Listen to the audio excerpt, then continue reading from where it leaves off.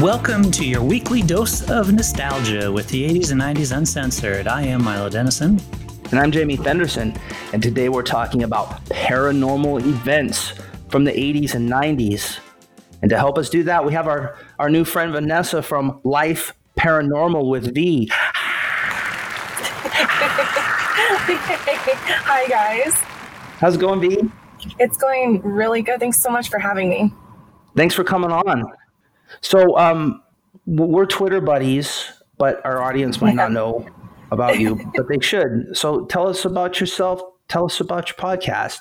Of course. Yeah. So I have about a 2-year-old podcast. It's about the paranormal. It's also based upon, my life growing up, experiencing things that are supernatural and unexplained. I also bring on guests who talk about their experiences. And the hope is that, people who've experienced such, events know that they're not alone.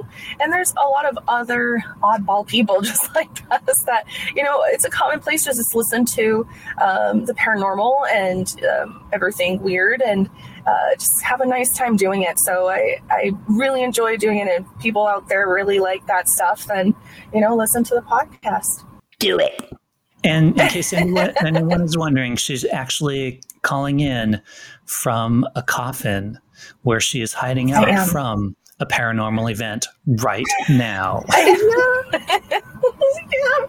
am. How did you know? You were not supposed to tell anybody that. Oh, sorry. Yeah.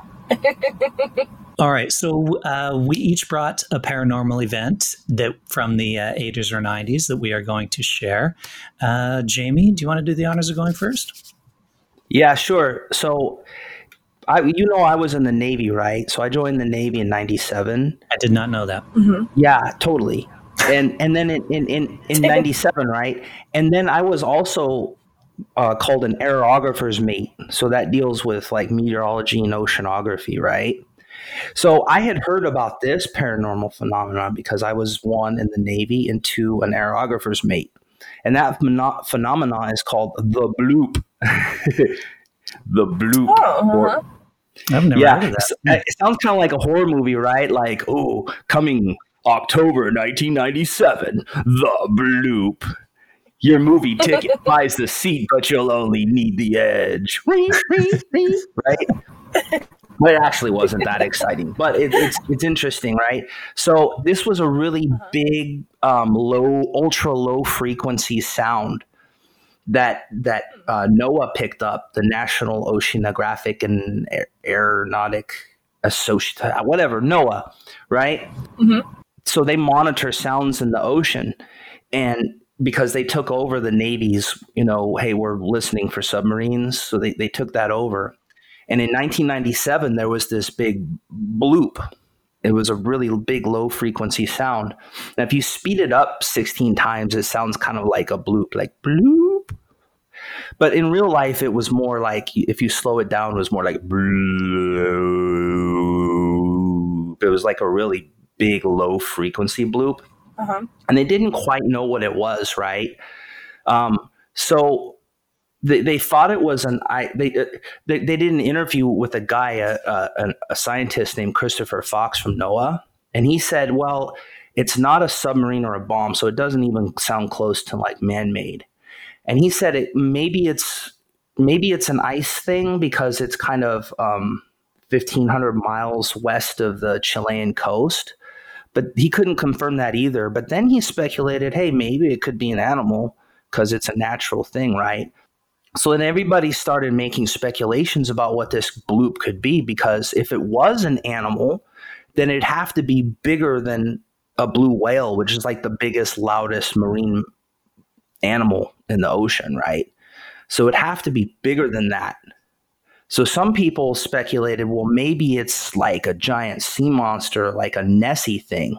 In fact, Steve Alton wrote a book called The Loch, and it's a fictional book, but the source of the bloop was like a colony of giant carnivorous eels that are like the Loch Ness Monster, right? Other people said maybe it's Animal Planet Discovery Channel, because they stopped making like true science stuff. And they did a documentary where they're like, hey, it's a civilization of like mermaids. And Noah even said, no, don't say that. That's not true. But how can you prove it's not, right? I don't know. And then they also said there was this children's TV animation called The Deep. And they speculated like maybe it's like it's coming from a sentient coral, like coral that can think, right? So there's all these speculations about what the bloop is, because they say it's an ice sheet, but it took them like over a decade later to say, yeah, we think it's an ice sheet. But I don't know. There's a lot of speculation about what the bloop might be. Yeah, but that's the bloop. Bloop. That's the bloop. You're right. Hey, we're talking about paranormal stuff. Hey, right. It's going to happen. So so how is it not just kind of, I mean, bubbles kind of have that bloop sound when they go up, right? Bloop. Yeah. Bloop. Bloop. That's what I was thinking too. Something crazy. has to make those bubbles. There's no air bubbles. There's no bubbles underwater, especially in the deep ocean. There could be like some, volcanic activity or... Right. But that's what they say. They say it was an ice sheet. So a lot of times the ice sheets will crack off. Like ice sheets will crack off and make kind of an ice quake. So that's what Noah says it is. Or they think that it's that. They think that it's an ice quake. Okay. But it took them 12 years to say that. Okay. Yeah, 12 years is a long time to say, yeah, we really think it's this thing, because people will be like, yeah, Loch Ness Monster, ancient coral, mermaids. So, 12 years is a long time. I think it's a giant sea monster. Other people say it's Cthulhu. H.P. Lovecraft had this book about there's a city in the ocean and you have that Cthulhu monster. Right. Mm-hmm. Right. And he's like in a cage or something, but if he ever comes out, it's total Armageddon. So I guess this is around the radius, like 1,000-mile radius, like this, where the city is supposed to be, is within 1,000-mile radius where that bloop happened, where that big bloop happened. So a lot of people, like maybe HP, knew a little something about like that underwater city in the Cthulhu, however you pronounce the monster's name. Yeah. That's awesome. That's rad. So what do you think it is, Jamie? I think it's probably an ice sheet, an ice quake. Yeah. But I like to think that it's a kind of a really big sea monster, because there's so much about the ocean we don't know. There's so much about the ocean. Yeah. There's so many creatures we don't know. And it's feasible that there could be something bigger than a blue whale in the ocean, and we still haven't found it. That's how vast the ocean is. So if I were to say that it's not an ice sheet, I'd say like it's a really big sea creature. Yeah. I know. I think I've heard of that before too. Well, being from the Pacific Northwest, we often hear of a large creature wandering around in the woods, covered in hair, yet nobody can actually find real proof that this thing existed, and that is Bigfoot, aka Sasquatch.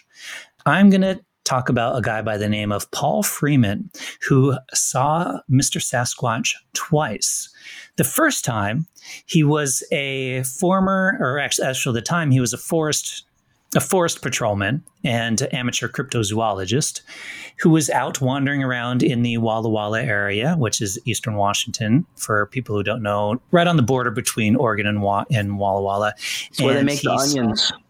Exactly. And he saw a footmark of Bigfoot. He made a cast of it and, of course, told people about it and was like, hey, check this out. It got in the news and all that kind of stuff. And they had the Washington State University got involved, and a guy by the name of Grover Krantz thinks it's real because, he works for a university, which makes his word legit. Basically, a lot of people that are into Bigfooting or squatching believe that this is actually a legitimate print of his. 12 years later, the same guy, Paul Freeman, is out roughly in the same area, in the Blue Mountain areas in eastern Washington. And this time around, he's got a camera. So Paul Freeman was walking around with his camera, and this time around, he actually videos Bigfoot. You can watch the video on YouTube, and it's pretty legit looking if you're into Bigfoot and stuff. And there's the One that was done in like 1958 or whatever, by a guy named, what's that old one? Oh, yeah, that guy in California. Yeah, Patterson Gimlin film. And this is the one that was shot in 1967 in Northern California. People basically compare Paul Freeman's video to his and say it's pretty as authentic as Paul Freeman's is. So this guy has seen Bigfoot twice. Now, I know you could be like, well, is that really paranormal? And I'm going, yes. And I'll tell you why. Because my theory on Bigfoot, and this is the reason why they've never actually found a legitimate Bigfoot, is Bigfoot is like werewolf. So the werewolf, we all know, only comes out during the full moon. A person turns into a werewolf, goes out, does their thing, and turn back. This is why we've never found werewolves. Mm-hmm. Bigfoot is basically the same thing. It's not necessarily a full moon thing. I'm not sure like when Bigfoot comes out, what astrological event causes a person to turn into a Bigfoot, because it's like, day or night, and the time of year varies. But that's my theory. Mitch Hedberg is funny. He's a comedian, or he was a comedian. He's dead. He has a really funny joke that I want to repeat here. And his theory on Bigfoot, and this is why, of course, all the videos and pictures of Bigfoot are blurry. And it's because Bigfoot really is blurry. That's the problem. It's not the photographer's fault. Bigfoot is a giant blurry thing running around in the woods, which is extra scary because there's a large out of focus monster roaming around the countryside. That is his theory on Bigfoot. So it could be either of those. I think there's a county here where there's an actual law in the books in one of the counties here where Bigfoot's if you find a Bigfoot, you can't kill it. Oh, that's a Washington state law. Yeah. Really? That's, Governor Dan Evans in 1970 declared Bigfoot a protected creature in Washington state. And he is actually the state monster. No, really? Mm-hmm. That's so cool. I never knew that. So you think Bigfoot's a person? Because I look more and more like Bigfoot as I get older. You know what I'm saying? Yeah, but he or she turns into Bigfoot. Yeah, so am I, bro. Yeah. Astrological event that causes them to turn into Bigfoot and go wander around. I used to have a roommate that was into Bigfoot, her and her boyfriend at the time and they would actually go out into the woods looking for Bigfoot. And they told me things like that they would actually cook bacon around the campfire at night because Bigfoot likes bacon, as we all do, in an attempt to try to draw Bigfoot in. And she was telling me one night they actually heard noises outside their tent and stuff that they thought was Bigfoot, but nobody was gutsy enough to actually stick their heads out the tent to see if it was actually Bigfoot. So they have no proof. That they just see some overweight, middle-aged guy who's a little too hairy. You got bacon? I smell bacon over here, man. Yeah, you guys cooking bacon over here? Yeah, Well, they weren't really good Bigfoot hunters, right? If you're looking for Bigfoot, I would at least, peek or go look or just stay the whole absolutely. time. Amateurs. Stayed inside the tent. Amateurs. Totally. Yeah. You need to move like to California if you're going to be that kind of amateur. Washington State, that's not how we roll. No. We're hardcore. We have laws protecting Bigfoot. That's how much we believe in that stuff. Yeah. Yeah. That's awesome. I love Bigfoot. All right, Vanessa, what's yours?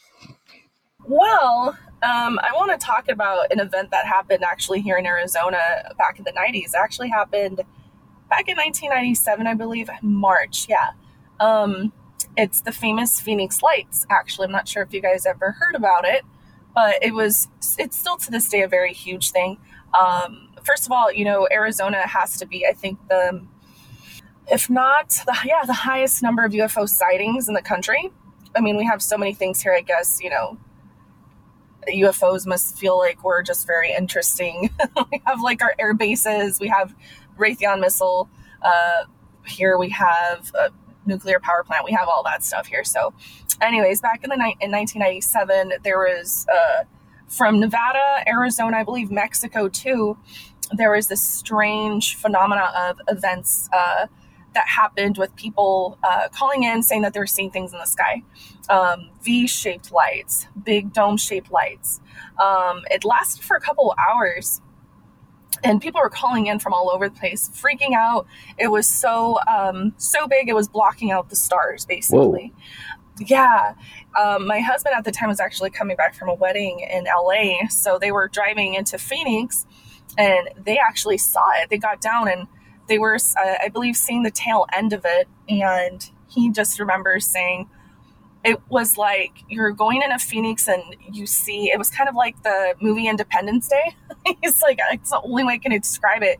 It was just huge. And you see these lights, and for that moment you feel, you know, like, is something going to happen? Like, is this the end of the world? Because it's true. I mean, your brain is seeing something that it's never seen before. And the first thing is like that fight or flight, you know, feeling that you get.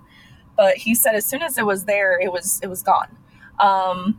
So I know that the governor at the time, I still remember the press conference they had, because there's so many calls. All the police went out to the callers. They told them the locations, so the police went. There's so many reports. So the governor came out, did a press conference. Governor Fife at the time, he had one of his aides dress up as an alien. So he's literally in the middle of the press conference, and then in walks in this guy in an alien costume. It was absurd. So, you know, it was basically mocking a lot of the people, you know, who saw this, who witnessed this, and really dismissed them. So it angered a lot of people, because years later, he came out saying that he also saw the same thing, and that he believed it actually was a UFO because of his own experience. I believe he was he a fighter jet? I forget what he was doing, but he goes on the record to say, you know, he used to be a pilot, and he knows that what happened that night wasn't something that could be explained. So I remember that just angered a lot of people back in the 90s, because like I said, some people wanted to be anonymous, because those who did come forward and talk about it were chastised and, you know, made fun of. So it would have helped that the governor would have stood by, you know, and said something. But that was like at the time when, you know, the X-Files was on. It was just, the 90s was such a fun time for movies, at least for me, like horror and paranormal and alien movies. So it was just the coolest thing to have that happen in your own state. You know, Phoenix is not even an hour away from Tucson, where I live. So, and we get a lot of UFO sightings here all the time. So, yeah, that was the Phoenix Light story. Wow. And that was in 97 too, right? Yeah. So like, I'm thinking like Star Trek 4 right now, where there's this giant kind of creature in the ocean going blue, and then like the aliens can understand the sea creature, and they come, they're like pew pew pew pew, because it kind of I want to analyze like when these things happen, like if they happen kind of close together or near each other or something. That'd be kind of interesting. Hey, I think Milo was onto something, because I believe that there's something that happens astrologically or in the universe that has to make these supernatural events happen. You know, you just never know, you know, so. Yeah. How far away is Area 51 from there? From Arizona, man, I'm probably like 7 or 8 hours away from Vegas. That's New Mexico, or that's Nevada, right? Or is it New Mexico? Roswell Nevada? is in New Mexico. Area 51's in Nevada, right? Area 51's in Nevada, yeah. Okay. It's in Nevada. So you're like you're like surrounded by that action. We're that's right the in the thing. middle That's of it. why you've got it like everywhere around you. Yeah, and we actually have our own Sasquatch, but we call it the Mongolian monster. And it's right on the Mongolian rim it's up north, so where the Grand Canyon's at. So there's been a lot of reports of a same thing, just large ape-like creature, long hair, but this is more sandy-like color, like more brownish. I know Bigfoot is said to have like more darker blackish hair. Because they evolved different, right? Because we got the woods. I mean, the different weather there. Yeah, absolutely. Exactly. It's That's like what a lot of people say. they kind of speciated a little bit. Right. Mm-hmm. Yeah, that's awesome. Yeah. So we got the Loch Ness kind of ocean-dwelling Loch Ness giant eel making big bloops that call aliens that maybe mess up the cycles of people turning into Bigfoots. We could write a script for this. We could do it. Awesome. That's good. Yeah, this is awesome. I'm going to do more research now about like when Milo's Bigfoot thing and when your Phoenix Lights and when my bloop happened, because there might be a connection. You need to. Can you tell me if you find anything? That'd be awesome. Well, they have said that it's possible that there's like some underground water system between Loch Ness to the ocean. So, maybe that's how the Loch Ness Monster gets in and out. Maybe, but he doesn't want to bloop in the lake because that would be like super weird, right? That would give him away. Well, what does a whale fart sound like? Do whales fart? They must fart. They're mammals, right? That's what I'm saying. Yeah, so right. maybe that's the bloop, and it's just the first time anyone's ever recorded a whale fart. Or they like all come together for one big bloop. Yeah, they save it up. Synchronized. Like, okay, it's time for the annual fart, everybody. Let's gather together and do our annual fart. Yeah. On three. Sea monster farts that call aliens to Arizona. Change all the hairy dudes into middle-aged dudes into Sasquatches. This is happening, people. This is happening. This is happening. Well, yes. It all happened. It seems like, hey, Milo, when did your Bigfoot dude do his thing? Was it 1997 as well? It was. There were two sightings that he got. The first was in 1982, and the second one was in 94. Of course, there have been like hundreds of Bigfoot sightings since then as well. Oh, yeah. According to Live Science, there have been over 10,000 reported Bigfoot sightings. And I should add, if you are in the Washington, Oregon area, there is an upcoming Yakima Valley Bigfoot Con, October 21st. Ooh. Little shout out to the Bigfoot Con in Yakima. Yeah. Buy your plane tickets now, people. Well, we're getting close to our time to wrap up here. Before we go, Vanessa, please tell people social media, your podcast, how can they follow you? Where can they find out about it? Of course, no problem. So my podcast is called Life Paranormal with V. You can find me on all podcast platforms, Apple, Spotify, wherever you hear them. You can also communicate with me via Twitter. It's the only social I have, at VLife Paranormal. All right. And of course, listeners, you can find us on the web at the80sand90s.com. You can find us on the social medias at the 80sand90s.com. And with that, we will say we are out of here. Like me, should I ever encounter any of these beings, run away!